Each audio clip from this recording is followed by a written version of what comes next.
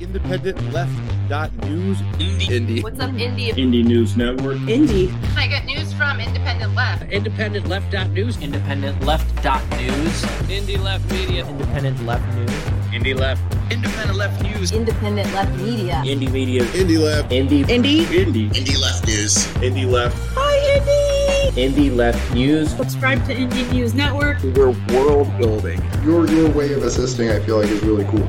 IndependentLeft.news. Independent Left News. I'm a huge fan. He created INN. The founder of Independent News Network. Indie is the founder of Indie News Network. Thank you, IndependentLeft.news. A huge thank you and shout out to Indie Left. Everyone, check out Indie Left News. Hey, Indie Left. IndependentLeft.news. Indie. Hi, Indie. Indie Left. Indie Left News. Indie News. Independent Media. Independent Left News has done an amazing job.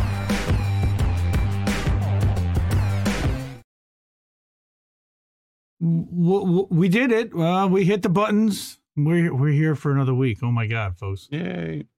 Yay! We did it. Okay, let's move this up top. That looks better above your name on the vertical. Okay, cool. Hi, everybody. To the dozen or so people who are here, I love you, and I really appreciate you being on time because that's awesome.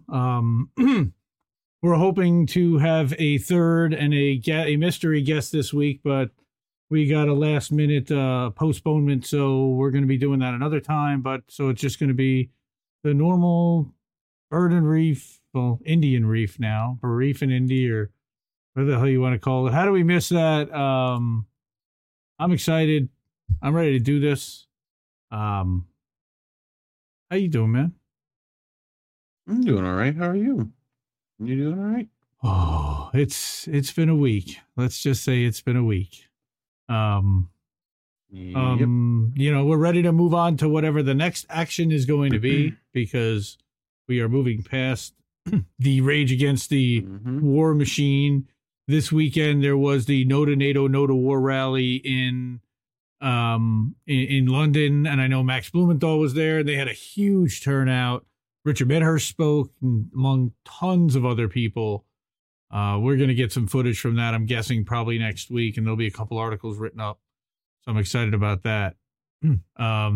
No Kana, Fred Edward. Yeah, definitely not bringing on our friend, or not really our friend, but, you know, Ro Kana's, yikes.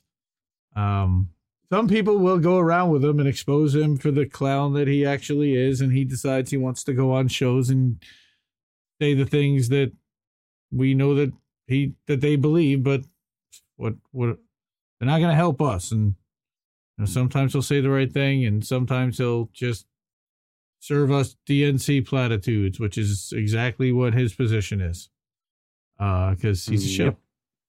So, yeah, well. Let me move this up a little bit now that your badge is there. So welcome everybody, of course, to How Do We Miss That? How Do We Miss That is a podcast and live stream featuring articles written by independent journalists who expose corruption, cover the growing labor movement, and challenge establishment narratives and talking points. New episodes stream live Sunday nights, 10 p.m. Eastern, that's like now, on our YouTube, Rumble, Twitch, Rockfin, Substack, Facebook, Telegram channels. It's also streaming live on IndieLeft.news right now. The podcast usually published within a couple days. Lately, I've been getting it up like the same day or the next day. Co-host Indie. I'm the founder and editor of Indie Left News and Indie Media Today, Substack, as well as IndependentLeft.gg. That's the Discord, and IndependentLeft.shop. So we're going to talk about the shop, talk about some stuff there. And then this guy sitting next to me, that's Reef Breland. He is INN's technical director. He is the creator of INN News and one of the co-hosts, of course, with Colin and Reefer After Dark as well when it runs. We were also on the show Due Dissidence this past week, and that was fun with Keaton and Russ. Russ was actually StreamYarding in from India, which was interesting to hear his perspective there. Both of us are co-founders of Indie News Network, INN, a collaborative family of independent content creators. Find all our channels on indienews.network. And all the stories that you're going to see today, well, kind of, were kind of included in the newsletter or somewhere on the Substack recently. There's just a fire hose of developing news all week long. We're gonna have some fun this week also. So be sure to make sure to share this link, like the stream, subscribe to our channel. You see it in the ticker at the bottom on all the platforms where you watch and listen. We're everywhere, as I said. Thank you to all our volunteers, and always a special thank you to Big Mad Crab. He drives us crazy. We love him to death, and he makes kick-ass thumbnails and does kick-ass creative stuff. And he did not disappoint again tonight. So let's get to our thumbnail. Our thumbnail has, check this out, a new logo, kind of a new How Do We Miss That Show logo. A little bit updated. Crab did a little bit of magic and changed the neon around the sign and made it hang from the ceiling. So that's pretty cool. He also, by the way, did the shut the fuck up shitlib Joe icon, which I said we need to have some kind of branded thing for Joe, and sure enough, that's really cool. So let's get to Indie Main. Okay, here we go. Here's our thumbnail. Now you can see us around the world. Brandy and D, welcome. Rick, what's going on? Welcome. All right, we got our first story, which is the coal miners. Now, there was a lot going on in the last couple of weeks, and I hadn't even heard that the Warrior Met coal miner strike ended. This was the longest running strike in the United States. The guys in Alabama, I remember. Did you know what was happening? Well, many people didn't, but like these guys marched all the way from Alabama to Wall Street, like literally. And then they had their big protest and day on Wall Street. So Hamilton Nolan, who's one of the better writers out there in these times, the end of the Warrior Met strike and the utter failure of the Democratic imagination. Now, I like Hamilton a lot, but he is certainly an optimist for the Democratic Party, though he is also a realist. He is one of these people I feel that wants to see the Democratic Party do better, but also understands that they're probably not in a position to do better. And he's at least doing a fair post-mortem assessment to show, hey guys. So here's where we're at. After almost 2 years on the picket line, hundreds of mine workers of America, United Mine Workers of America, members who've been on strike at Warrior Met Coal in Alabama, have offered to go back to work. They still don't have the fair contract they sacrificed so much for. The negotiations are going to continue, but they didn't win this strike, and that's tragic. The company and its private equity owners bear the most direct responsibility for precipitating this heartless, inhuman struggle. But if you're looking for a meaningful place to focus your rage over the way that this strike has turned out, look directly at the Democratic Party. Why? Well, imagine hypothetically that we're living in a period of history in which inequality has soared for a half century, thanks in large part to the decline of unions and working class bargaining power, in which the American dream has been hollowed out, and decades of economic gains have flowed out almost exclusively to the rich. We know this. Thank you very much, Bernie Sanders, in which poorly designed free trade policies supported by Democrats have sucked middle America dry of once abundant blue-collar jobs.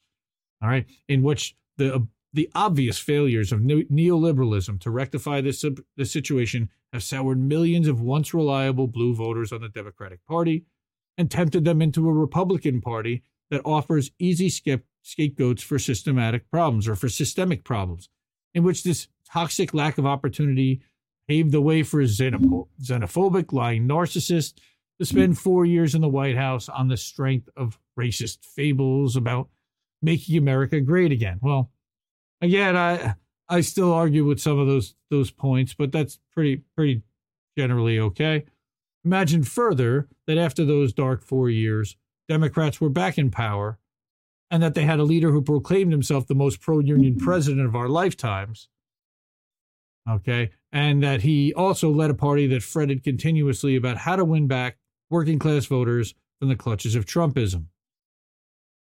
Okay, then imagine that there was a long-running strike by coal miners in Alabama who were fighting against the predations of ultra-insulated capitalist financiers who are accelerating the inequality crisis.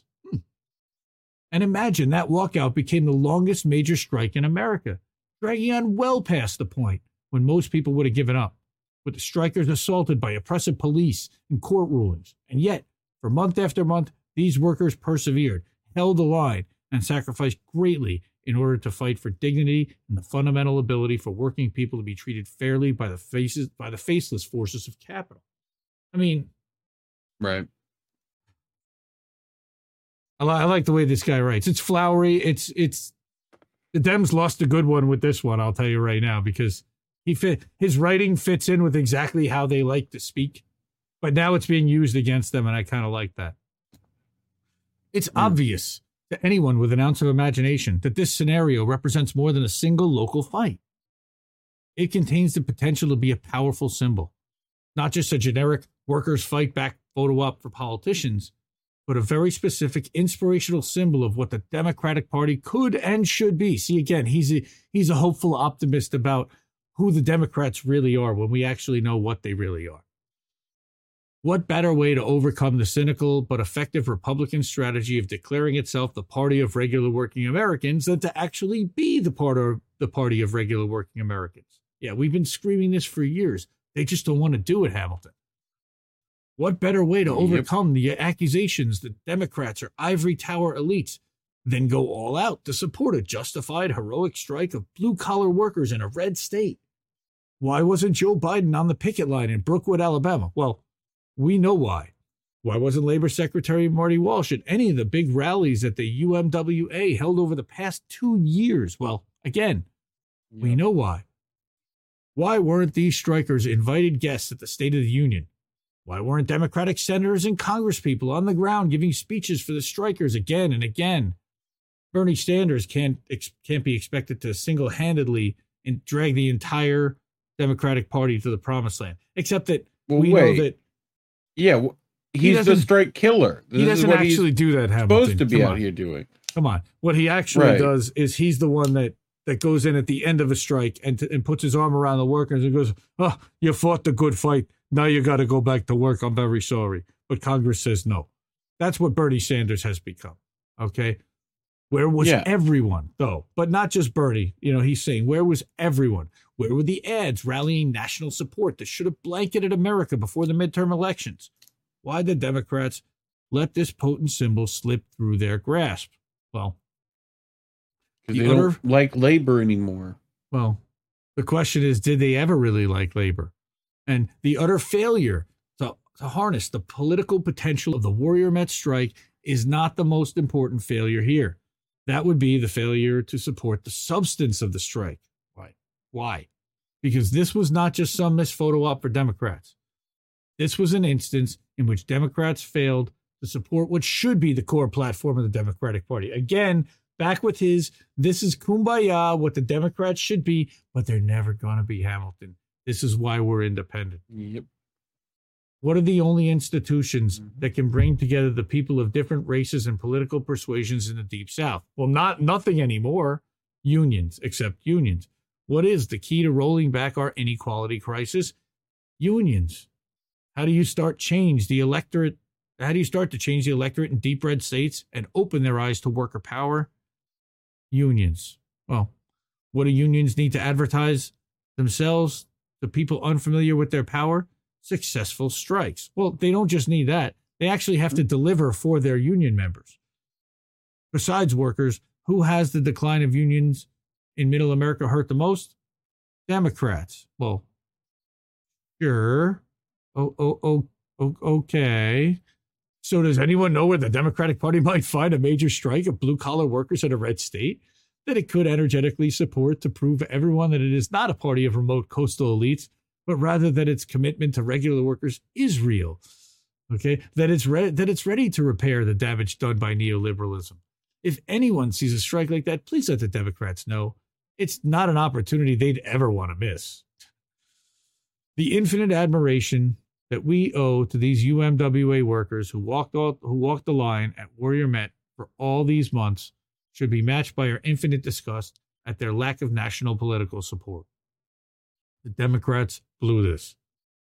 The whole thing gives me the same feeling I had in 2021, watching the Democratic Party similarly fail to rally behind workers at a West Virginia pharmaceutical plant that was being callously shut down and offshored during the depths of the COVID crisis. That, like the Warrior Met strike, offered a chance for Democrats to stand up for unions and against heartless financiers. But those financiers, of course, also financed the Democratic Party and in support of blue-collar red state workers. But nobody cared. Yes, we know. That opportunity floated away in the wind along with the jobs that the union was trying to save. Yes, we know, Hamilton, because West Virginia.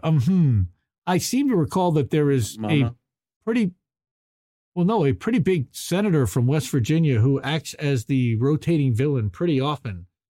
So it doesn't surprise me West one Virginia. bit. All right. Yeah. Country road. Oh, don't make me sing. All right. For all the billions of dollars spent on lobbying and gauzy political advertisements, there seems to be no one in Washington, D.C. Gauzy, yes. There seems to be no one in Washington, D.C. capable of conceptualizing a way to take advantage of the rare chance to combine substance and symbolism in a pro-worker Democratic Party.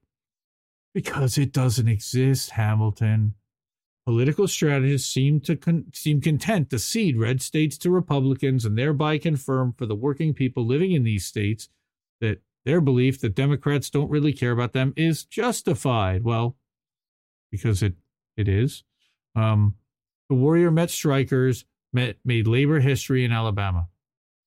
They may still make some material gains as their negotiations continue, but the lack of political vision by the Democratic Party establishment means that a priceless chance to shake off the boring Fox News-style polarization of our politics has slipped away. Do better next time, you oblivious cowards. Ooh. They will. Is the problem. No, this is Alabama. who they are. This is who they are. He does not want to recognize that. And he even acknowledged, oh, look, in 2021, they did that. Yes, because this is who they are, dude. This is why we have to bail.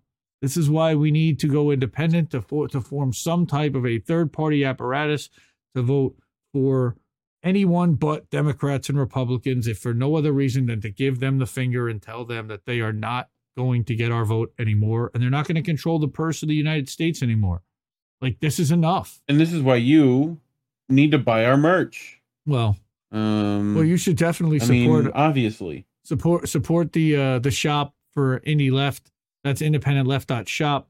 I'm working on a catch-all shop that'll also have the INN store as well as Big Mad Crab has a store as well, a shop. Just created a couple of new items, one for Indie's Tech Tips. So go check that out at independentleft.shop, as well as a baseball cap with the embroidered Indie across the front as well, if you want to check that out. Yeah. So, Randy, Let's Fred go to Edward, Purple, Oh No Joe. please. Go Start. How are you? Thank you for sharing. Appreciate that. All right. So we have a couple dozen people watching. Love it. Love it. Oh, all right. So, Carpathian, has either of you ever been in a labor union? Good question. That's from the Rockfin. I have been to plenty of my mother's teachers' unions meetings over the years. I have. I'm currently not a member of a union and kind of wish that I was, because it would be helpful at the moment. Let's just say. My father ran one of the few strikes in his industry. I understand that there is a ton of corruption at the top of labor unions, and I am not a big fan of big labor it's just like politics. As far as the Democratic Party supported labor union, we are much more in favor of workers owning means of production and moving toward worker co-ops. There you go.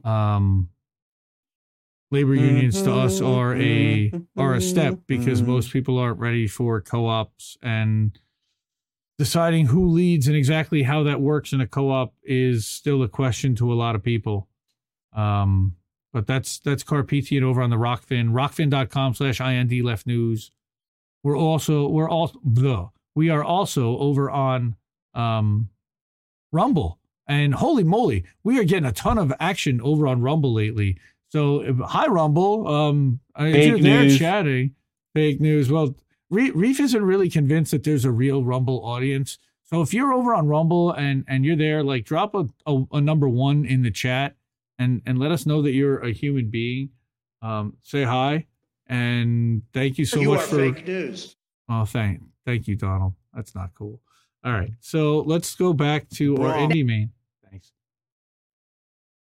Don't be rude. Oh, I know that name. Jeez. All right. Well, let's go back and let's put that chat up. Hold on. Curious what Indy feels Democrats should be doing. Complain, yes, but solution. The economy favors the company and disincentivizes them to negotiate. What are Who does he mean by Democrats? Or she? That's he. That's Scott. Genders. That's Scott. Scott. It depends. Does he mean the Democratic voter? They should stop watching mainstream media and they are mainstream. Be objective and they are mainstream in their politicians, media, hold their politicians accountable, somehow get better representation in a system where elections are not going to solve your problems. I think he means Democratic politicians. Because they're set up to not. But maybe. Okay, they should do anything other than what they're doing now. How about Eric that? T. Red says 11 demand strategy, which is first you've got to get rid of the money. And yeah, I mean you gotta fix the money. Money first, media next. Like, because unless you get the corruption and the money out at this level, especially, and we've get rid of the deep state. Bust up CIA, but who's doing that? I mean, Bernie used to have a solution. It was, sounds like you're ready for a revolution.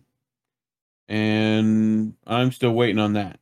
Real life solutions are as far as, ballot measures and do what you can locally and help the people locally and focus on other positive solutions that we can come together on fighting the war machine, etc. Scott was talking about the Democratic Party. The Democratic Party's got to stop taking money from the same donors and financiers as the Republican Party. And also being in the pocket. Oh, yeah, right. They're in the pocket of big pharma. They're in the pocket of the military-industrial complex. They're in the pocket of... And look, what we've been covering with the Twitter files and as well as what Alan McLeod's been talking about, the government has been embedded at these social media companies, censoring people left, right, and sideways with anybody that is... and mostly it's been the Democratic Party that's been doing this, according to everything that we're seeing. And yeah, we get that the Twitter files is biased and there's going to be stuff coming out, but there really hasn't been anything direct coming out action of the Trump. Against those Democratic. Like they've asked for the Trump stuff. And it's funny because we're about to start talking about censorship. So that's a perfect lead in. So thank you, Scott. I really appreciate that. Thanks for hanging out. Stop voting for Democrats. Well, stop for voting for Democrats and Republicans, independent and proud here. Yes. Independent ballot measures and local candidates that and vet and to the best of your ability. Look, Convo Couch vetted the sheriff in LA and they went around on a ride along with him. And that guy ran like literally a gang inside his freaking department for, after he got elected. Like there's not much you can do about that. But we've got even more censorship happening. And so I wanted to talk about this, which is Patrick Lawrence. He's one of the Indie Media Award honorees. Well, he's not, but Consortium News is. And this is an exclusive for Consortium News. Patrick is excellent. Indie Media Award honoree. Check out Consortium News. Support them, please.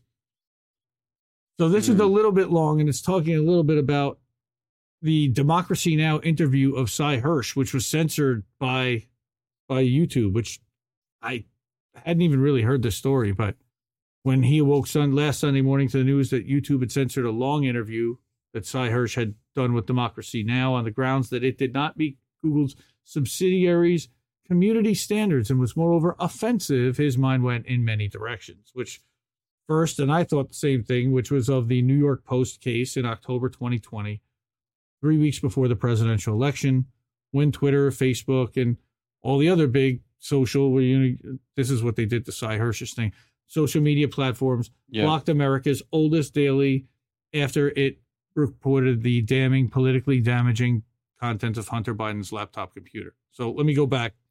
Mm-hmm. This is what they did to the Seymour Hersh article. Was that they said that they blurred some imagery about 30 seconds into the video in response to a content warning from YouTube that severely limited the reach of this interview. What you see now is an edited version. For the uncensored version of the interview that aired on our show, you have to go to their website, which is, wow. Content. Yeah, there's censorship. So I thought of what we now call the disinformation industry, right? I talked about this last Sunday with CJ Hopkins and all these diabolic organizations, Propernaut, NewsGuard, Hamilton 68 et al., right? That stocked with spooks, serving in staff positions and as advisors, dedicate themselves to discrediting dissenting writers and independent publications as conveyors of Russian propaganda. And then I thought of a story a Russian acquaintance told me one afternoon over drinks when I was in Moscow some years back. Leonid was a professor of sociology at Moscow State University and had served at the Central Committee and the Politburo in various advisory capacities during the Soviet era. Leonid knew how to ride the waves, let's say, and he knew whereof he spoke. He also had a wonderful sense of humor and a highly developed appreciation for life's infinite ironies. Now, Patrick Lawrence is not a young guy. I think I have his picture somewhere, but let me pass on this tale and then make the connection with Hersh's expose of the Biden regime's Nord Stream up and the other cases I mentioned. This is going to take a minute, but just stick with it. He says, we'd been talking about the press in Russia, in America, in Asia, and elsewhere, trading observations and comparing notes. It was then in the bar at the old Metropole Hotel that Leonid related a story that he thought I would find useful or amusing or both. During the periods of Soviet-American detente in the 1970s, the State Department offered to take 2 foreign ministry bureaucrats on a tour of the United States. They visited 5 cities, New York, Washington, Chicago, LA, San Francisco, with the minders from state taking care to show their guests the sort of things minders from state would want to show Soviet visitors, right? Certain camaraderie developed, and it's nice to think about the scene, impossible as such occasions have become. Well, I had that in reverse and a long time ago. When they reached San Francisco, it was time to say farewell, and the State Department shepherds asked the 2 Soviets what aspects of American life they found most remarkable, and the Soviets seemed not to have hesitated before replying. It's really interesting. In the Soviet Union, they said all the newspapers across 11 time zones say the same thing every day because they're carefully censored. They're told routinely what to say and what to leave out. Here in America, the press is free. We have no sign of censorship in all the cities you've shown us. What? And yet, well, again, this is in the night, like way back. And yet, wherever we are, when we pick up a newspaper, they too say the same thing. From New York to California, nothing we've read is ever any different. There's externally imposed censorship, and then there's internally imposed censorship, to state the obvious. And the 2 Soviet bureaucrats were fascinated to see firsthand, and for the first time, the latter at work. Brute censorship is nothing pretty to look at, Leonid, my Russian acquaintance meant to say, but the invisible kind is just as effective. Everyone in mainstream, we're going to get to my article, mainstream journalism knows where the fence posts are, as I like to put it. And if you spend too much time beyond them, you won't work in mainstream journalism very long, and they will discredit you and smear you and call you a kook and a lunatic. I wonder if Seymour Hersh, certainly proven to rank among the great journalists of our time, may have a thought about this. Well, we know he did because he spoke about it during this interview that he was censored. This question of internalized censorship, commonly known as self-censorship, has long fascinated me. I've watched many times as journalists surrendering themselves for the sake of their professional careers, train themselves to hear the silent language that tells them what to say and what to leave unsaid. And then over time, you find them giving vigorous voice to thoughts and beliefs imposed upon them, absolutely convinced that these are their own thoughts and beliefs and that they've come up by that. They've come by them independently. This is how the propaganda factory works. The modern mind's eager desire to conform, while we remain certain of our originality and individuality. Philip Slater touched on this in his too soon forgotten The Pursuit of Loneliness, published in 1970. So did Erich Fromm in Escape from Freedom, which appeared in 1941 and could hardly be more pertinent to our time. So he's got a Fromm quote.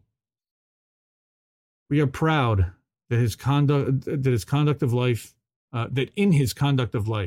man has become free from external authorities, which tell him what to do and what not to do.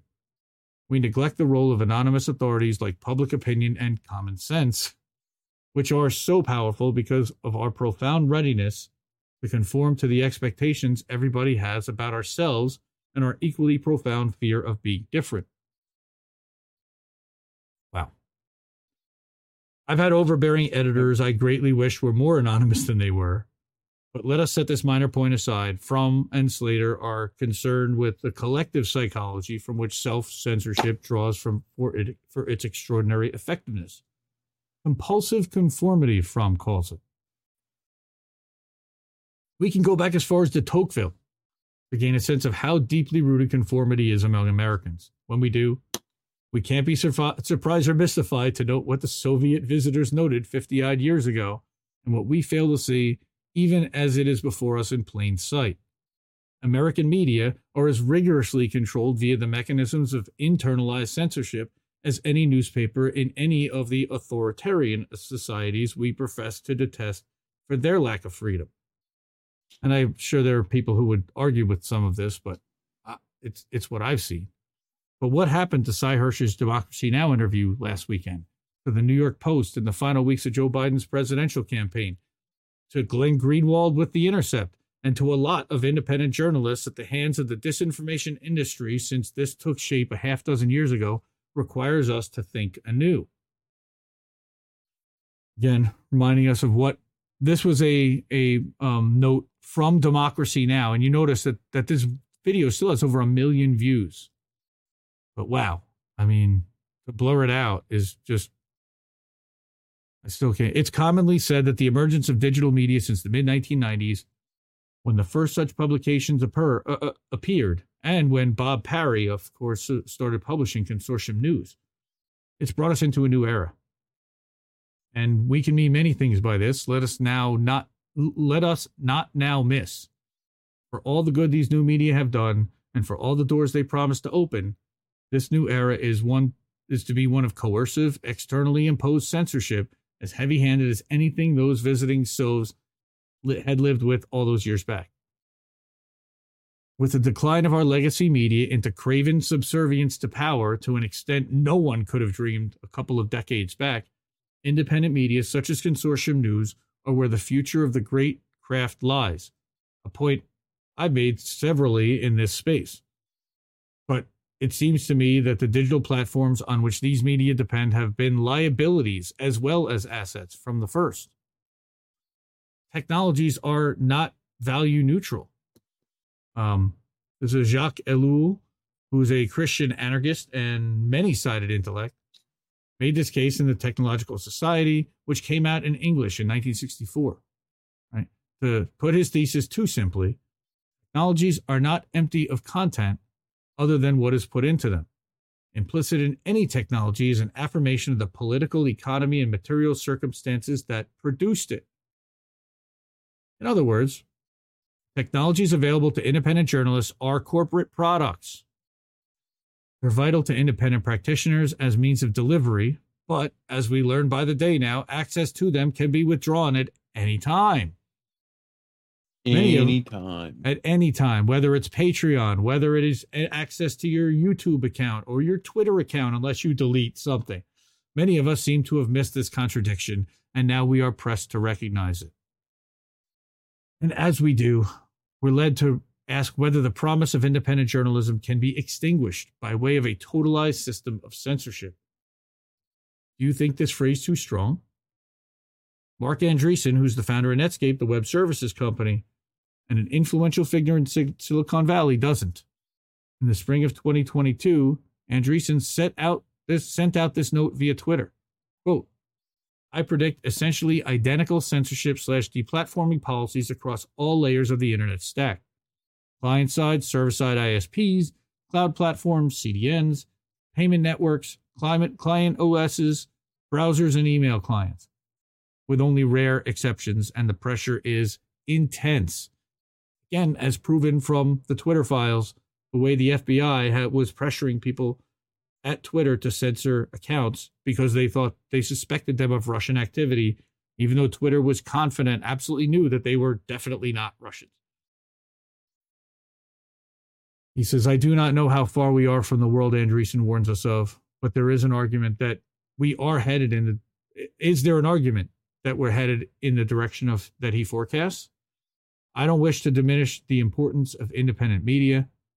A point I hope is by now clear, but to turn these thoughts another way, it is one thing to bully, cancel, and otherwise suppress emergent publications, and greatly another to censor a legacy newspaper such as the New York Post and a journalist of Seymour Hersh's stature. His conclusion is that the game is getting rough and likely to get a lot rougher. Not surprising. We've been saying this, hunker down and platform everywhere. There is one other factor in the that's forcing the pace of America's censorship regime that bears mentioning. And this concerns the larger context. By the time digital media began to find their place in the public discourse, the events of 2001 had forced the American imperium onto its back foot, and it has ever since assumed the hostile crouch of the wounded. As history teaches us, it is at this point that declining nations require the loyalty of all economic, political, industrial, and cultural institutions. Complete loyalty and uniformity. Accordingly, the line between the national security state and corporate media has not merely been blurred in the post-2001 era, it is now more or less eliminated, as documents such as the Twitter files make clear. Are we surprised? Well, we ought not to be. But the next question is, what are we to do as an era of totalized censorship appears to be upon us? Subscribing to the independent publication of your choice would be a conscientious start. Patreon.com/IND Left News, folks. Substack.com. Well, it's actually IndieMediaToday.substack.com. And you can find all the links at IndieLeft.media. All right. And of course, you can pick up some merch if you want to hook some people you know up and do them nice. So, oh, wow.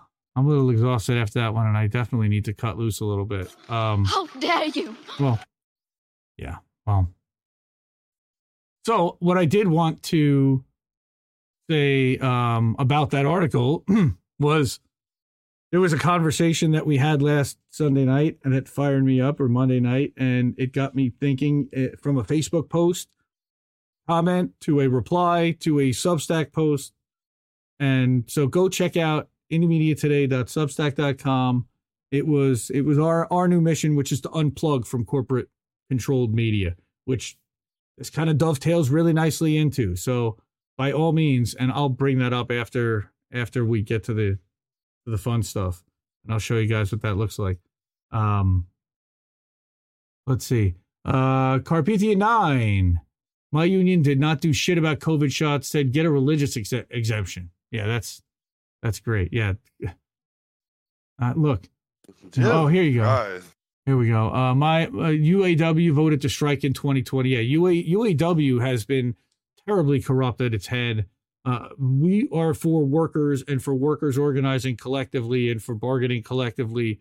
The representation that has been put at leadership is an executive board in itself that is incredibly chummy and friendly with the Democratic Party apparatus, especially at the UAW, though they do buy off both sides to a point. Yeah, I'm sorry, man. Again, Carpathia 9 over on Rockfin. Thanks for watching and supporting the show over there. And we got Jilly Love in the house. Hi, Jilly. Hey, Eric T. Red. Greg Red. Oh, that's Greg. Greg designed some of the merch, and he's our creative director king over here at INN. So give Greg some love. And subscribe to his channel. He's got a channel too, and he goes live once in a while too. He's doing some fun stuff. All right, so I want to get to some fun. All right, so this guy, Turncoat Don, holy shit. He's great. I love Don. And Don is awesome. So I want to go back. Hang on, let me go back here. And now I'm gonna escape out from the slideshow. And now we're gonna go, and Don has been busy, hard at work, making videos. And he's been making, kind of cut up videos for a while. Sometimes it was, some kind of violent thing but it was funny, like somebody slapping somebody in the face, losing an argument. And he's cut up all kinds of edits together. I mean, Turncoat Don's awesome. At Turncoat D on Twitter. If you haven't followed him, give him a follow for sure. He's worth it. He's a funny dude.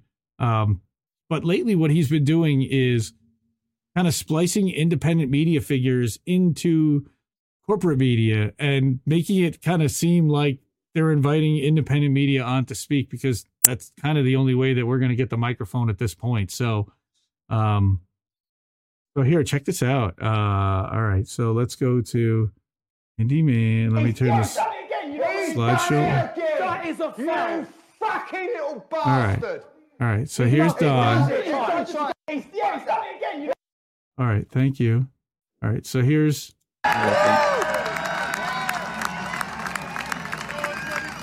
This is Ari Melber listening to Jimmy Dore give a speech.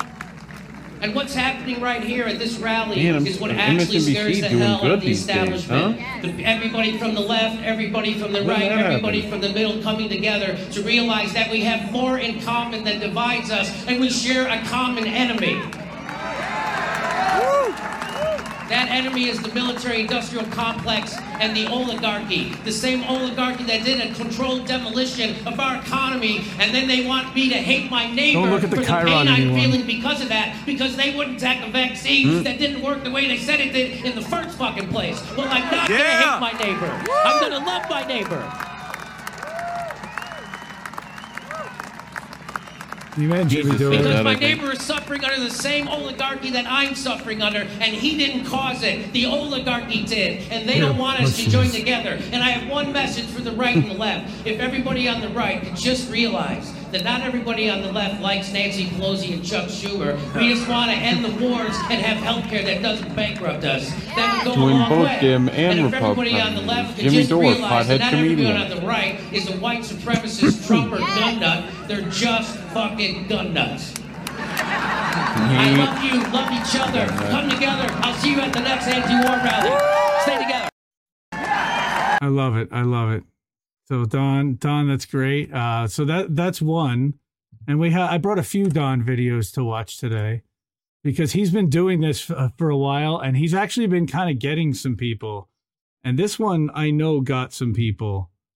So this was Max Blumenthal spliced into CNN, and this definitely got a couple of Democratic people and CNN fans really upset. An event that I consider to be one of the most important events of the past year.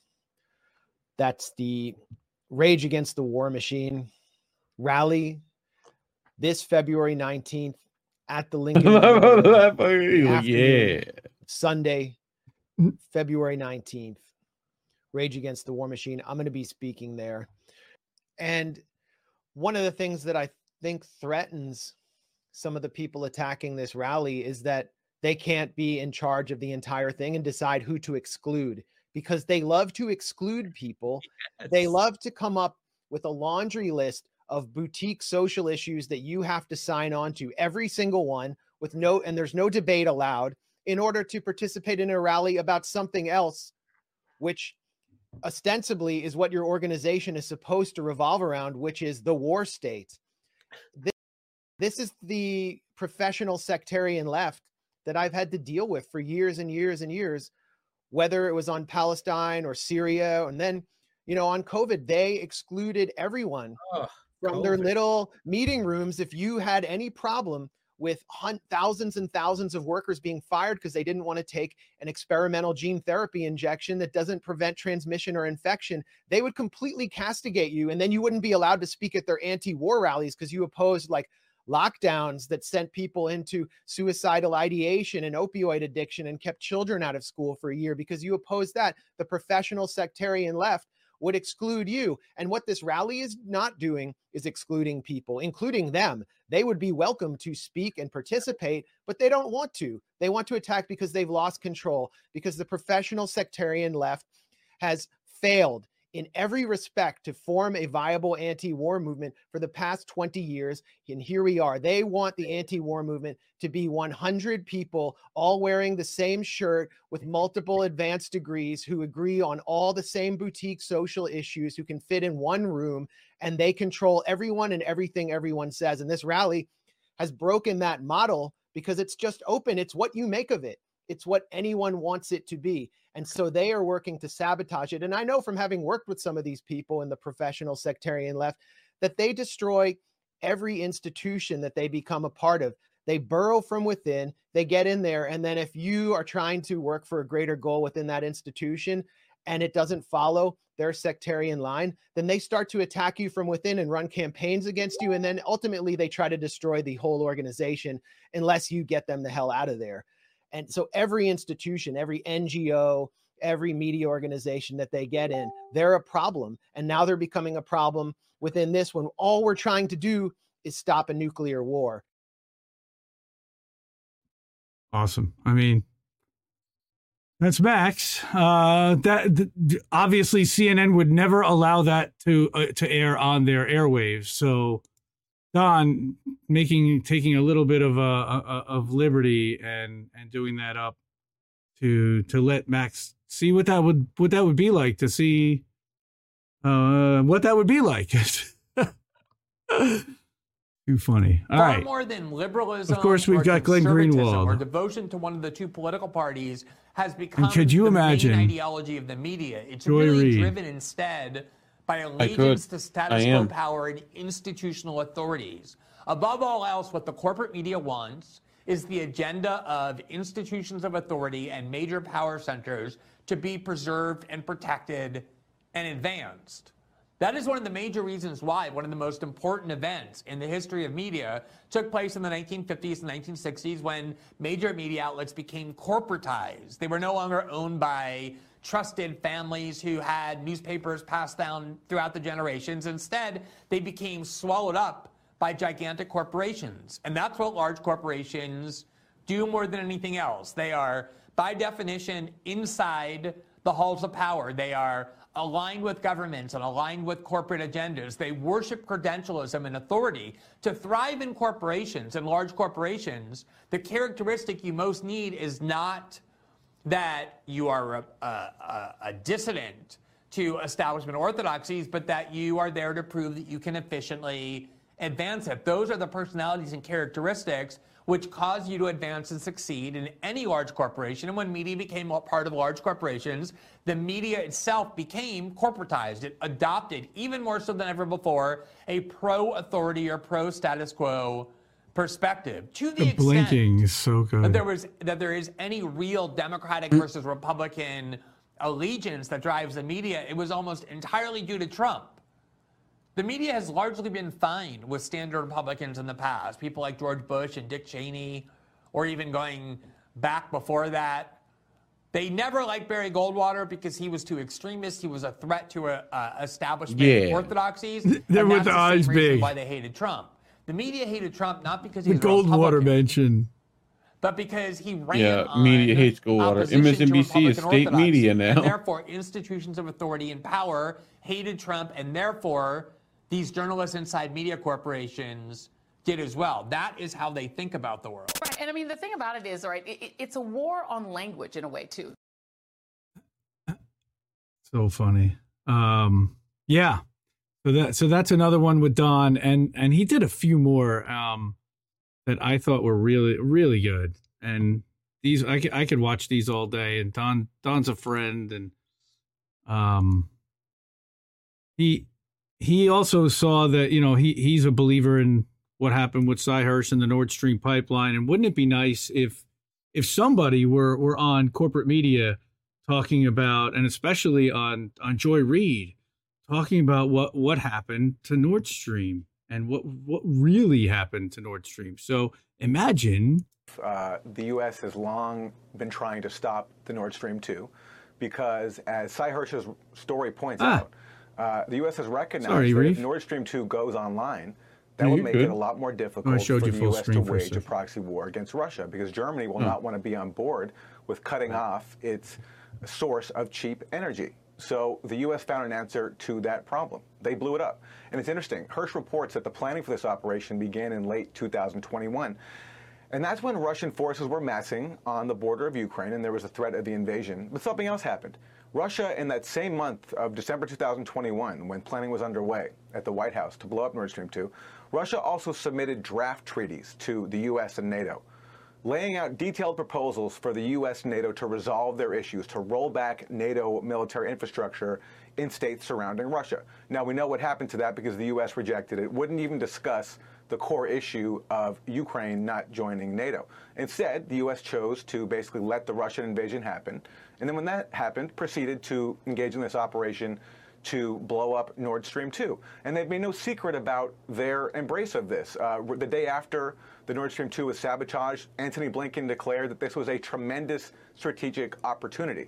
And most recently, you've covered this, Victoria Nuland testified in Congress that she is grateful, along with the White House, cut the feed, Nuland, they're slamming Nuland, cut the feed. At the bottom of the sea. Right, and I mean, the thing about it is... Was it her that fell down those stairs? Language in a way, too. Ermate, I hope you'll come back. Thank you. Yeah, that's actually where it was. He actually was able to say that on some corporate-controlled media, believe it or not. And it was on Fox News. Wow, so they actually did invite Aaron on to have a conversation. And I don't like that it's Tucker, but, you know, if he's going to invite people on, I mean, it's the only exposure that they're being offered whatsoever. So, you know, this is a guy who is no stranger to corporate media, but it's been a while since they've had him on, and they're certainly not talking about the Twitter files. So, nope. I think the major revelation of the Twitter files so far is that we've discovered an elaborate bureaucracy of what you might call public-private censorship. Basically, companies like Twitter had a system by which they received tens of thousands of requests for action on various accounts, typically through the DHS and the FBI, but these requests were coming from basically every agency in the government. We've seen them from the HHS, from the Treasury, from the DOD, even from the CIA, and they will send basically long lists of accounts in Excel spreadsheet files and ask for action on those accounts, and in many cases, Twitter is complying. Yeah, it's funny, as I was reading these tens of thousands of emails, we would put them into different buckets. So this might be a First Amendment particular issue over here. This might be a revolving door question over here. But then over here, we had a bucket called improper asks. And there you might see something like the FBI asking for user identification or IP addresses or handles, and in some cases, even things like geolocation of individual accounts. Now, the problem is we don't always see the other side of these transactions, but we can definitely see the government asking for these things. So these are things that they're not entitled to, usually without a subpoena or without a warrant, but they're asking for them anyway because they have a very close relationship with these companies. And in some cases, we're not talking about a few accounts, we're talking about thousands of accounts where they're asking for handles or IP addresses or other information. And that, I think, is very dangerous. Yeah. Again, very dangerous. Look where he was. No wonder. No wonder. No wonder. Okay, that is for the end. That's a scene. Oh God, I love Don. I didn't remember seeing that part. Okay, so that part, the no wonder. Anybody know? All right, who's old enough to know what that's from? No wonder. No wonder. No wonder. Anyone? All right, Reef is definitely not old enough to know what this movie was. Nope. Anyone? I'm going to give you a minute in the chat. If I do, I don't remember that, but drop it in the chat because I'm dying right now. The name C. Thomas Howell is all I can say. Oh my God! So that was the movie Soul Man, which was cringe. Yeah, that's a terrible. Yeah, it's very bad. Cringeworthy, but terrible 80s racist, hilariously funny, but incredible. Think of what's the new Eddie Murphy movie with Jonah Hill, You People. It's basically that movie, except it's You People with college, effectively. Yeah, it's blackface. Exactly. Yeah. He decides to become a black person, and it's terrible in so many ways. Oh my word. It might be it's bad. So somebody said Misty. Somebody said Misty on Joyd Reid. Well, we've gotta let Misty in here. No. For the people of East Palestine, it wouldn't. It would be. Let's not pretend that like Biden going there would change anything for the people of East Palestine.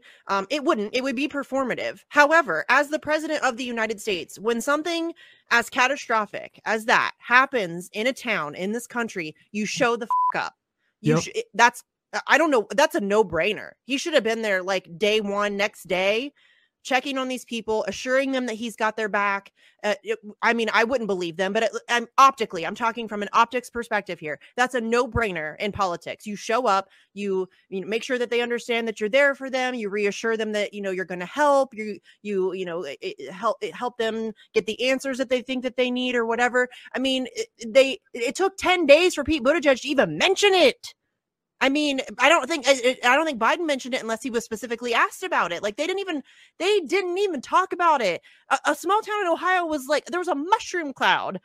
There's like chemicals all over the place. And they didn't even mention it. Like, oh no. And then when Pete Buttigieg was asked about it, he's like, yeah, well, I know that this one's getting a lot of attention, but there's like 1,000 trains doing it. Like it's no big deal. First of all, you're the transportation guy. If there's 1,000 train derailments, maybe you should do something about that. Second of all, this one's getting more attention because it's a big deal. Like she's just sitting there stunned. It's mind blowing. It is mind blowing how out of touch stunned into silence. Well, and I have to think that it's like it's these are fakes. Like but they're great. You really can't be that dumb. They can't be this dumb. I mean, if I'm some chick in Ohio and I know this. Just the fact alone that Misty was wearing a WikiLeaks T-shirt, they would never allow that at MSNBC alone. All right. They might not even know what it is if they were. Now someone would have to tell them. Now, now, I don't know if you could. I could blow up this tweet, but what's that? But what's that one underneath it? Turncoat Don, what? That's the dude running. Well, you can explain why. So Turncoat Don gave me the treatment. Yes, that was from Friday. All right. So of course Joe, who's now back on Twitter, STFU shitlib3. Please follow him. He's 3. That's my brother. I love him. He actually sent me a message. He's got a new video. He wants me to show him. Like, dude, don't get me deplatformed, please. But let me see what you got. So he said, well, Turncoat and Indy are certainly 100% Russian sympathizer, anti-vax bigots, so full stop. Well, that's because those are messages. I did in my appearance. What? In my appearance on, what? Thank you, on Aaron Burnett. Rage against war. That's the key. We want to rage against war. Mm-hmm. There's going to be INN members there. Tara Reid will be speaking. Hosta will be speaking, and a huge lineup of speakers that is so impressive and crosses ideological lines, from Tulsi to Ron Paul to Chris Hedges, Max Blumenthal, so many people who I respect, some people who I don't like, and that's okay. I don't have to like everyone that shows up at a rally outside at the yes, you do. One of the memorials. Like, God. Don't hang out with them and don't talk to them. It's really not that hard. there's going to be plenty of people there to talk to. I mean, if you oppose this war, you're going to show up and forget the people that, you know, you're going to ignore the people that you don't like and focus on the people that you do. And not just on people, but on the fact that you're there to oppose war and show solidarity to oppose war. And you know, coalitions across all kinds of ideological spectrums shows people that this is a big deal. So that was my 15 minutes or minute 16 there in the spotlight. Thank you again so much to Don. That was touching and surprising, and I had no idea he was going to do it. And of course, you know, Don calling me the anti-vax bigot, full stop. So thank you for telling me to close my DMs. But now, and that's really it. That's it. We have to mute that. But now we're going to move on to Joe, of course, who we just talked about. And let me go back to the slideshow for 1 second. Let's put that up on the screen. Who are these people? Yeah, who are these people? I don't know. And then we're going to turn the slideshow back on. That would be Joe. But not that Joe. Yeah. That would be Joe Rogan. This is Joe. This is INN's Joe. This is Shut the Fuck Up Shitlib 3. Okay. Joe is Joe Rogan's alt. Oh, and Joe is eternal. Here he is. Oh, he's in chat. Look out. All right. So if I mod Joe... Which one's he at? Okay, he's in Indy's chat. So let me go over here. He is modded. So you can drop your link in there. Why is that back at the beginning now? What the hell? Okay, so that's son, not live. Where'd you find this? Okay, thank you. All right, Joe is back. Yay! All right. So now, I would love to do the Joe show. So this is gonna basically be the Joe show for a little bit. Let me go back to the 2-shot so I can now escape out of here. Escape out of here. Not Joe Pesci. Not Joe Pesci and a bunch of different Joes. Pesci. So Joe decided to make a video of a video of a video. Of a video of a video? Of a video of a video. So, let's turn the slideshow off. Now we can fit the whole screen in there. Beautiful. Nice. All right. So imagine, if you would, and this is actually a video that RBN played earlier on their show, and go check out Revolutionary Blackout Network. Go subscribe to them, support them, sign up for their Substack. They're great. Love them to death. But this is actually Joe imagining, or the Vanguard reacting to Don's cut up. So here we go. That's the video I saw of this guy, Magnus, and he had a Black Lives Matter person with him. He had a gay person with him, and then it was him, and he's a libertarian. And he said, "We seek common ground. We're not your enemy, our enemy." And I was like, let's bring this guy on. It's on TYT, and the Vanguard's reacting to it. They provided security for the Black Lives Matter protests. So they're pro Black Lives Matter, pro LGBTQ. They're anti-war, anti-cop. What else do you guys? That's 4 or 5 out of the top 10 issues I have. We can agree on. We could work on. They demonize me. Like, you can't do that. What the fuck? Get in here! Are you fucking kidding me? But anyway, I'm sorry, not to interrupt. Oh no, you're how to interrupt, and it's about to get even worse. And I'm like, so I literally had a guy come on after I interviewed him from the World Socialist website, and he's supposed to be a union organizer. Yes. His name is Jerry something, and I can't remember his last name, and you never heard of it anyway, because this guy's never accomplished a goddamn thing in his life. And he came on and he started to rip me for interviewing that guy. And I go, Jerry, what's your message to that guy? This guy's being affected by the economic crushing from COVID, just like everybody else. What's your message? Don't you have a message to recruit him? Nothing to answer for with General Strike either. Have a message. We got to have a message. And he goes, I don't have a message for that guy. And I'm like, well, that's why nobody ever heard of you. And that's why you've never accomplished anything in your life, because that's not how you organize. You know how you organize? Just like Christian Smalls did at the Amazon warehouse on Staten Island. Now, if you don't know ghetto of Staten Island, it's all full of Trump voters, and he's a black guy who organized a union of Trump voters on Staten. Oh, it's so obvious he's catering to the right wing. It's the exact shtick. He's being the right wing's favorite left. What? Yeah, so pretty insane. Who said? On Staten Island. And how do you do that? Well, I'll tell you how you don't do it. You don't go to the union floor and go, who here's a Proud Boy? You're out. Who doesn't like Social Security? You're out. Who's against LGBTQ? You're out. Who's a libertarian gun nut? You're out. Okay, who's left? Now let's organize. That's not how you do it. Everybody knows that's not how you organize. The way when people on the left say we're going to organize along class lines, they don't even realize what they're saying, because what that means is organizing with Trumpers. That's and right. They say, we'll never do that. Well, that's what organizing along class lines means, moron. And that's why you haven't accomplished anything in your life except divide the country. Your neighbor's not your enemy. The military-industrial complex is your enemy. Wall Street is your enemy. Big pharma, big insurance, that is your enemy, not your neighbor. The van at the end is just... Mwah. Oh, look at the yeah. Where's that van at? The next things was also very good.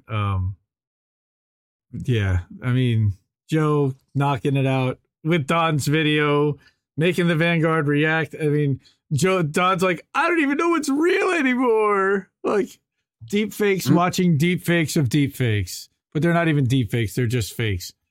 Joe also did an incredible video. And this was an older one that we just published. And it was about a month ago he did one.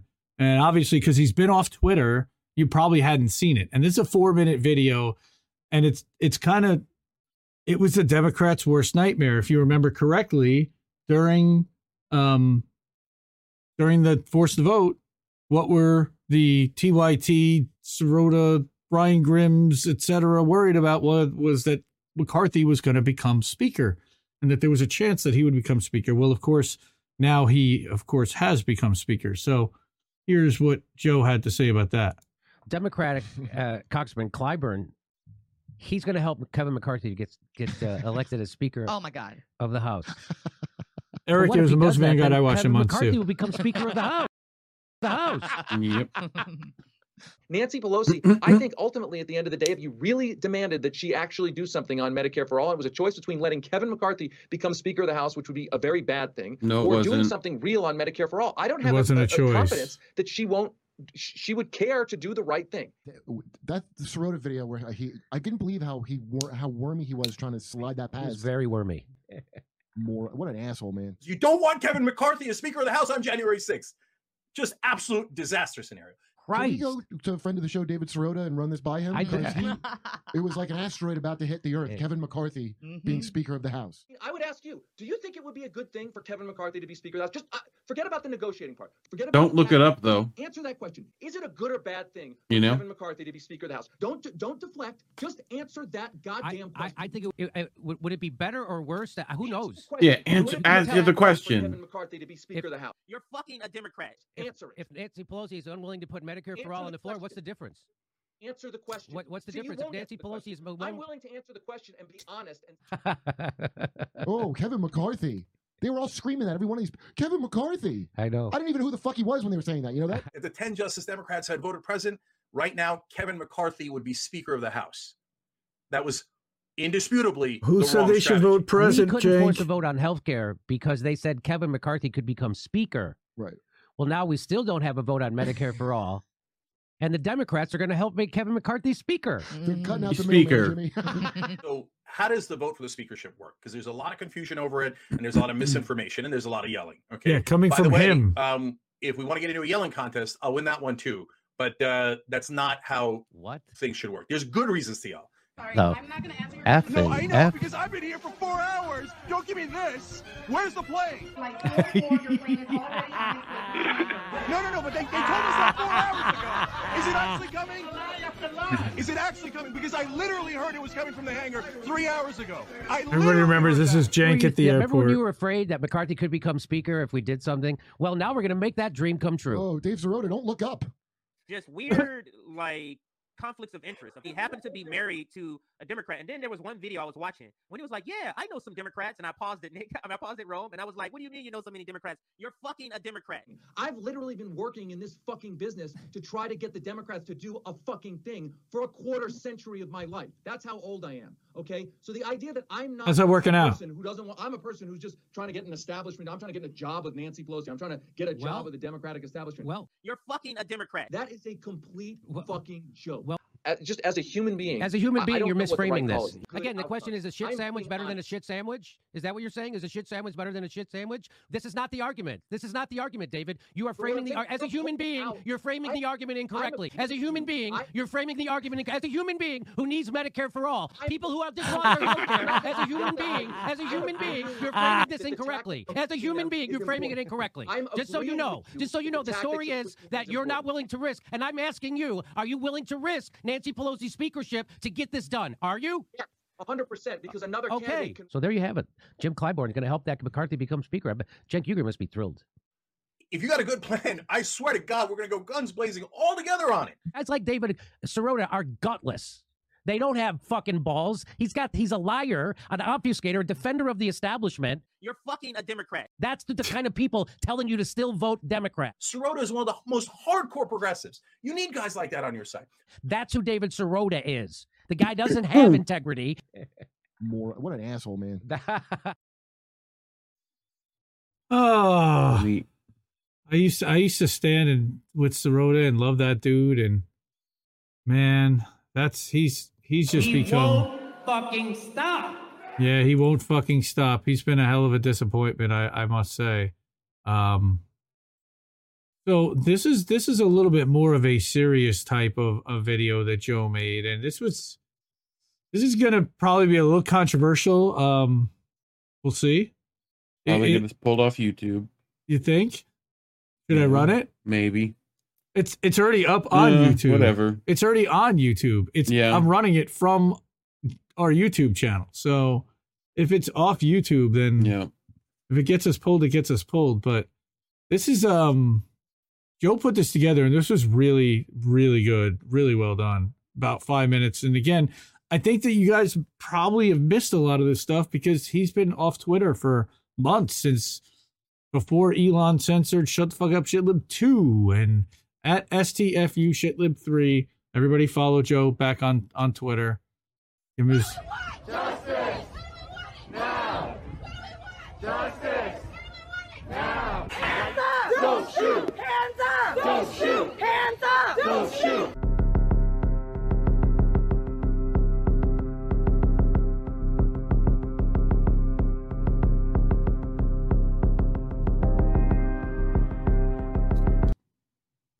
I don't know why he keeps doing that.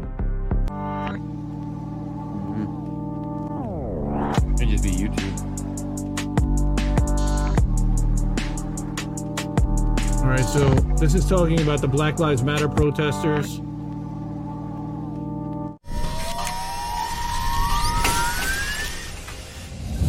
I'm probably going to go to jail for it, okay? Tomorrow, we need to go into the Capitol. Who's that guy? Into the Capitol. What? Huh.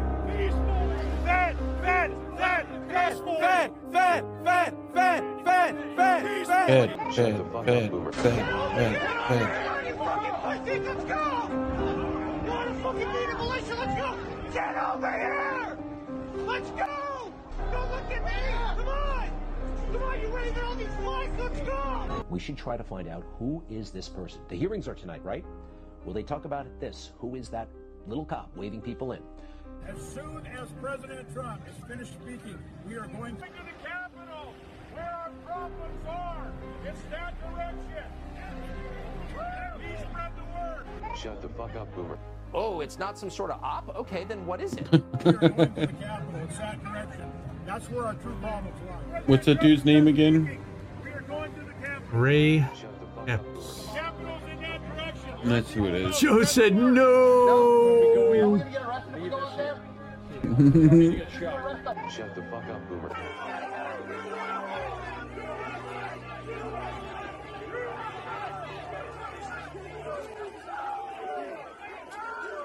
But how can you not notice that? What? The guy was on tape multiple times telling people to go into the Capitol, and he was never sent to jail for that, while people who just happened to be there did go to jail. And then Adam Kinzinger himself thanked Ray Epps. What is going on here? You're not a conspiracy nut if you have that question. Really? Why are you letting this happen? Why haven't you called for backup? Where is your backup? This is our damn Capitol building, and y'all are letting it get destroyed on your watch.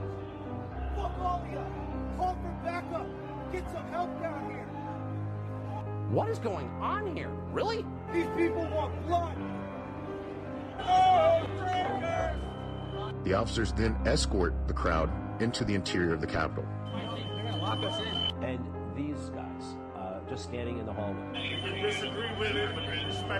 Welcome to the Capitol. Not stopping. Disagree with it, but I respect Why it. didn't they? If we could get these questions answered, it wouldn't be a sham hearing tonight.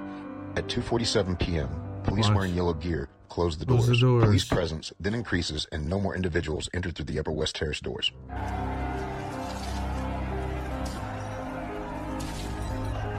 Do not go in there. Yeah, it's Falun Gong stuff, but hey, it's actual footage. Mm-hmm.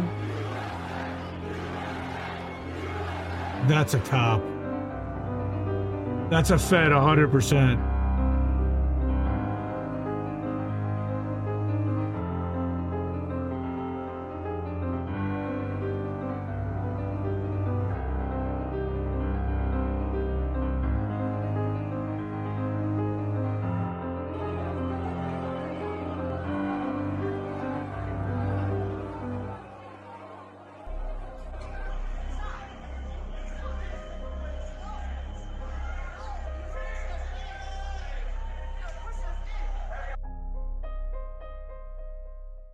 Holy shit. Mm-hmm. Did you have confidential human sources dressed as Trump supporters inside the Capitol on January the 6th prior to the doors being open? Again, I had to be very careful. It should be a no. Can you not tell the American people no? We did not have confidential human sources dressed as Trump supporters positioned inside the Capitol. Gentleman's time has expired. You should not read anything into my decision not to share information. Director Ray, confidential human gentleman's time has expired.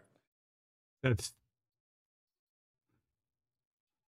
it's not all fun and games with Joe. Yeah, bravo for Joe. That is, and again, I'm not a right winger. I'm an independent. I ask a lot of questions. I look at evidence. I look at all sides. And I'm not going to dismiss one side because of their bias. Usually their bias leads them to expose stuff that people on the other side are trying to protect, like the Hunter Biden laptop, folks. The Hunter Biden laptop was not a right-wing conspiracy theory. It was real. It happened. Who was that? Didn't someone leave particular publication for that? That would be Glenn Greenwald, left The Intercept. Yes. Who's the DC bureau chief of The Intercept? A guy named Ryan Grimm. No, Ryan Grimm. Oh, that's something like that. Autopilot. So, yeah, it's old. Yeah, that's a really well done video, Joe. To ask a lot of the questions that at least sow a seed of doubt into whether this was a set up some type of controlled thing where it's kind of like, honestly, look, the FBI has been caught doing things like this multiple times where they will infiltrate and embed themselves into a movement. Then they will stoke and suggest violent solutions. They will suggest ways for these people to obtain the weapons and help them plot and plan out that violent solution. And then the person carries it out and they're like, who could have possibly see this happen? I mean, yeah, it's unreal. So why were 1/3 of the Capitol Police officers on duty that day versus usual? Why were the congressional staffers told not to come in that day?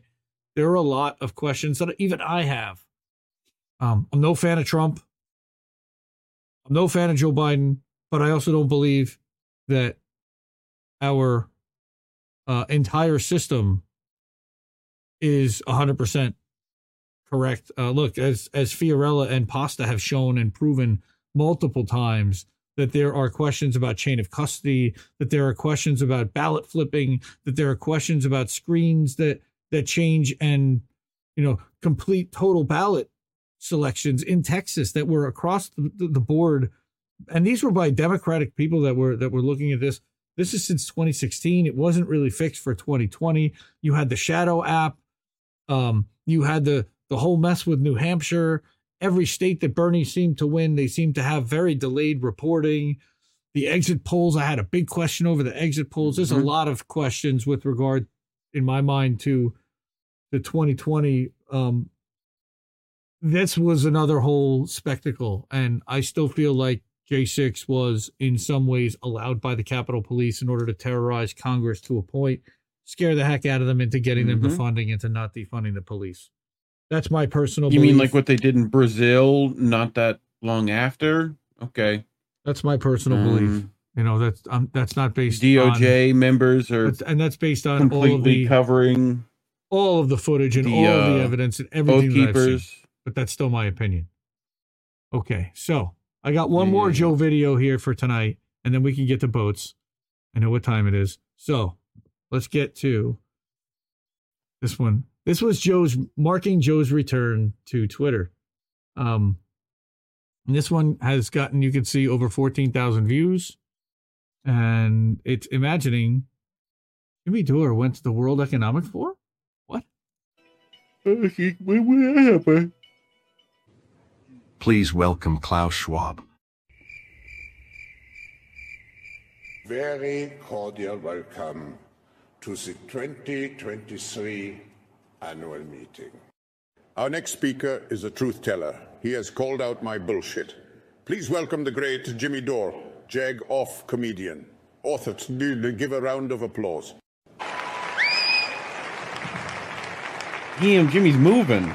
It's as if a foreign government has taken over America and is trying to destroy it. But it's not a foreign government. It's our government. It's kind of hilarious. Think of the United States as a car.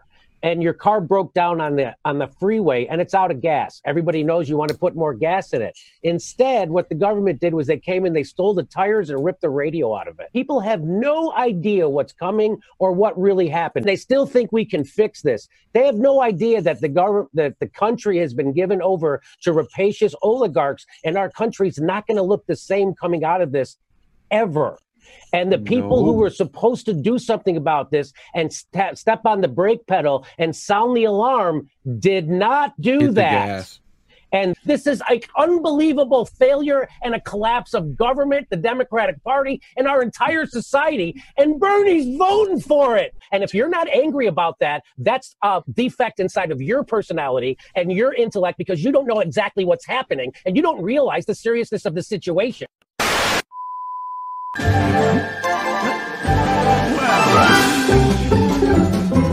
There were technical difficulties at the WEF broadcast. How about that? Oh, Joe, that was great. That actually got a like and a retweet out of Jimmy. 60,000 views on the tweet. 54 retweets on this one, and there were a bunch of different ones. INN had one. So at STFU shitlib3, go give him a follow. Go hook up our brother Joe. INN's Joe. Yep. All right. So I think Joseph. Hang on. Did he send me the link? Let's see if he sent me the link. Don't play it. Joseph. Nice. Put your link to your YouTube, weirdo. Yeah, don't play it. Where's it at? No, what? It's put it in there. Oh, it's youtube.com/STFU shitlib2. I believe. Yeah, that's it. Electric Boogaloo. No, it's not. It should be, but he didn't claim that, though he claimed his vanity name. So let's go to his, and I'll drop it. It is. It's hard to find, by the way. There it is. It's the @ symbol. YouTube.com/@STFU shitlib 2. Shut the fuck up, shitlib 2. That's what it is. There you go. God, marketing, bro. We got to work on it. We're gonna get there. You know, we'll get you there. Like, so. Oh no, chat got messed up. What happened to chat? I lost chat. Okay. All right. Well, that's news. I mean, there wasn't much news. I mean, there was a lot of news this week. There was East Palestine. I mean, there were a lot of things a lot of people covered, but we covered censorship. Yep. We covered and we covered the coal miners, which I didn't see anybody else really talking about in our world. We're not going to talk about the Mike Figueredo video versus Mike Figueredo, though that was really funny. You should definitely check that out on Joe's channel. You can find that one on your own. Here, but just so you can see, this is what Joe's channel looks like. Let me blow that up a little bit. You can see his angry beard face over there. Our brother Joe. He's already up to 500 subs. That means he can now do posts. Joe, also change your logo to the new logo. You know? You can put your new logo in that logo. So the Don video was called Anti-Vaxxer Turncoat D, the right wing's favorite lefty. I think we watched that one tonight. And then tonight he did the Lost Tapes unaired Jimmy Dore speech, and I did not do this one, but he posted that an hour ago. So nice. Go check that out. I think that's another one of those deep fake things where he's doing a face mash. Fantastic. All right. So let's Fantastic. Oh my God. What is that? What? That's what she said. Huh? Yep. So this is the article that I wrote at Substack. Our new mission, which is to unplug from corporate media. And the thesis is that we need to destroy the influence peddling machine that is the corporate controlled media. And it's not really that big a lift, but it's kind of a big lift. This is over at indiemedia.today. It's pinned at the top. There's a Joe video in there. And it's me ranting and yelling at the moon. But yell at the moon with me, and appreciate everybody going and liking it and sharing it. And bottom line is the thesis is we got to unplug. We've got to stop feeding into their narratives and letting them control the narrative through all different kinds of media, not just news, Netflix, Disney Plus, NFL, UFC, unfortunately, though I hate to say it. If you haven't, dude, I don't, Russian Link, man, I have Russian Link. Well, that's true. That is true. But I do not know anything about that. My brothers in Dagestan, give me Russian Link. God. I'm going to turn on the rock. But yeah, and if you haven't subscribed to this channel yet, you probably should do that, or I'll kick you. I'll go there and I'll kick you if you don't subscribe. Well, better do it. That is Rockfin and in the black, and that is Rumble in the blue on the right. We do have chats there too, which is great. Thank you for chatting over there, and good to see everyone over at Rumble and Rockfin. And maybe one of these days, Restream will bring those chats into the Restream chat, and we can flow all of them together. That would be really cool. This week, Thursday night at 10 p.m. Eastern, I will be going on Misty Winston's radio show on TNT Radio, so stay tuned for that. Nice. I also want to give a shout out to Misty Winston for starting her own Substack. Go sign up, mistywinston.substack.com. You could see it over at her Twitter also. But I thought that would be a really good way for her to share her appearances, to let people know who's going to be on the radio show every week, to let people know about upcoming actions, and every once in a while she'll want to rant and have an outlet to do that. So by all means, I think mine's on the 6th. I'm going on Misty. Yep. Well. I think she told me she's booked out through the 6th. Garland Nixon, if you're listening, we do want to book you for Misty's radio show. She mentioned that she wanted to ask but didn't want to ask. Also, look out for hopefully soon Dan Cohen. The segment we did last week got the attention of a couple people, and I sent it over to Kit over at Hardlands Media, and hopefully Kit and Dan Cohen are going to be connecting, and you'll see Dan Cohen interviewed over at Hardlands in the near future. So look forward to that. Yeah. Tara will be back Colin this will week. be back on. Yeah, I'll be on back Friday, Wednesday. right? Colin will be back this week for INN News for Wednesday. He was in New Orleans this week, on vacation with a friend at Mardi Gras. And I think we might have guests lined up for that. That'd be cool. So, and then Tuesday is Jesse's birthday, so everybody go wish Jesse a happy birthday for Tuesday. He doesn't want to do a show for his own birthday necessarily, so we're gonna skip American tradition this week. But maybe we'll do something. Maybe we'll even do a rando roundtable. My We'll see. birthday's on the 8th. Oh wow, that's the anniversary of when our Discord accounts got zapped. Yep. And what else is happening? Indies Tech Tips. There's a new Indies Tech Tips. Let me go real quick. Let me open up the browser. I don't want to show the tech tips. I want to show the shop with the new tech tip gear. That's what I was trying to do. Yes.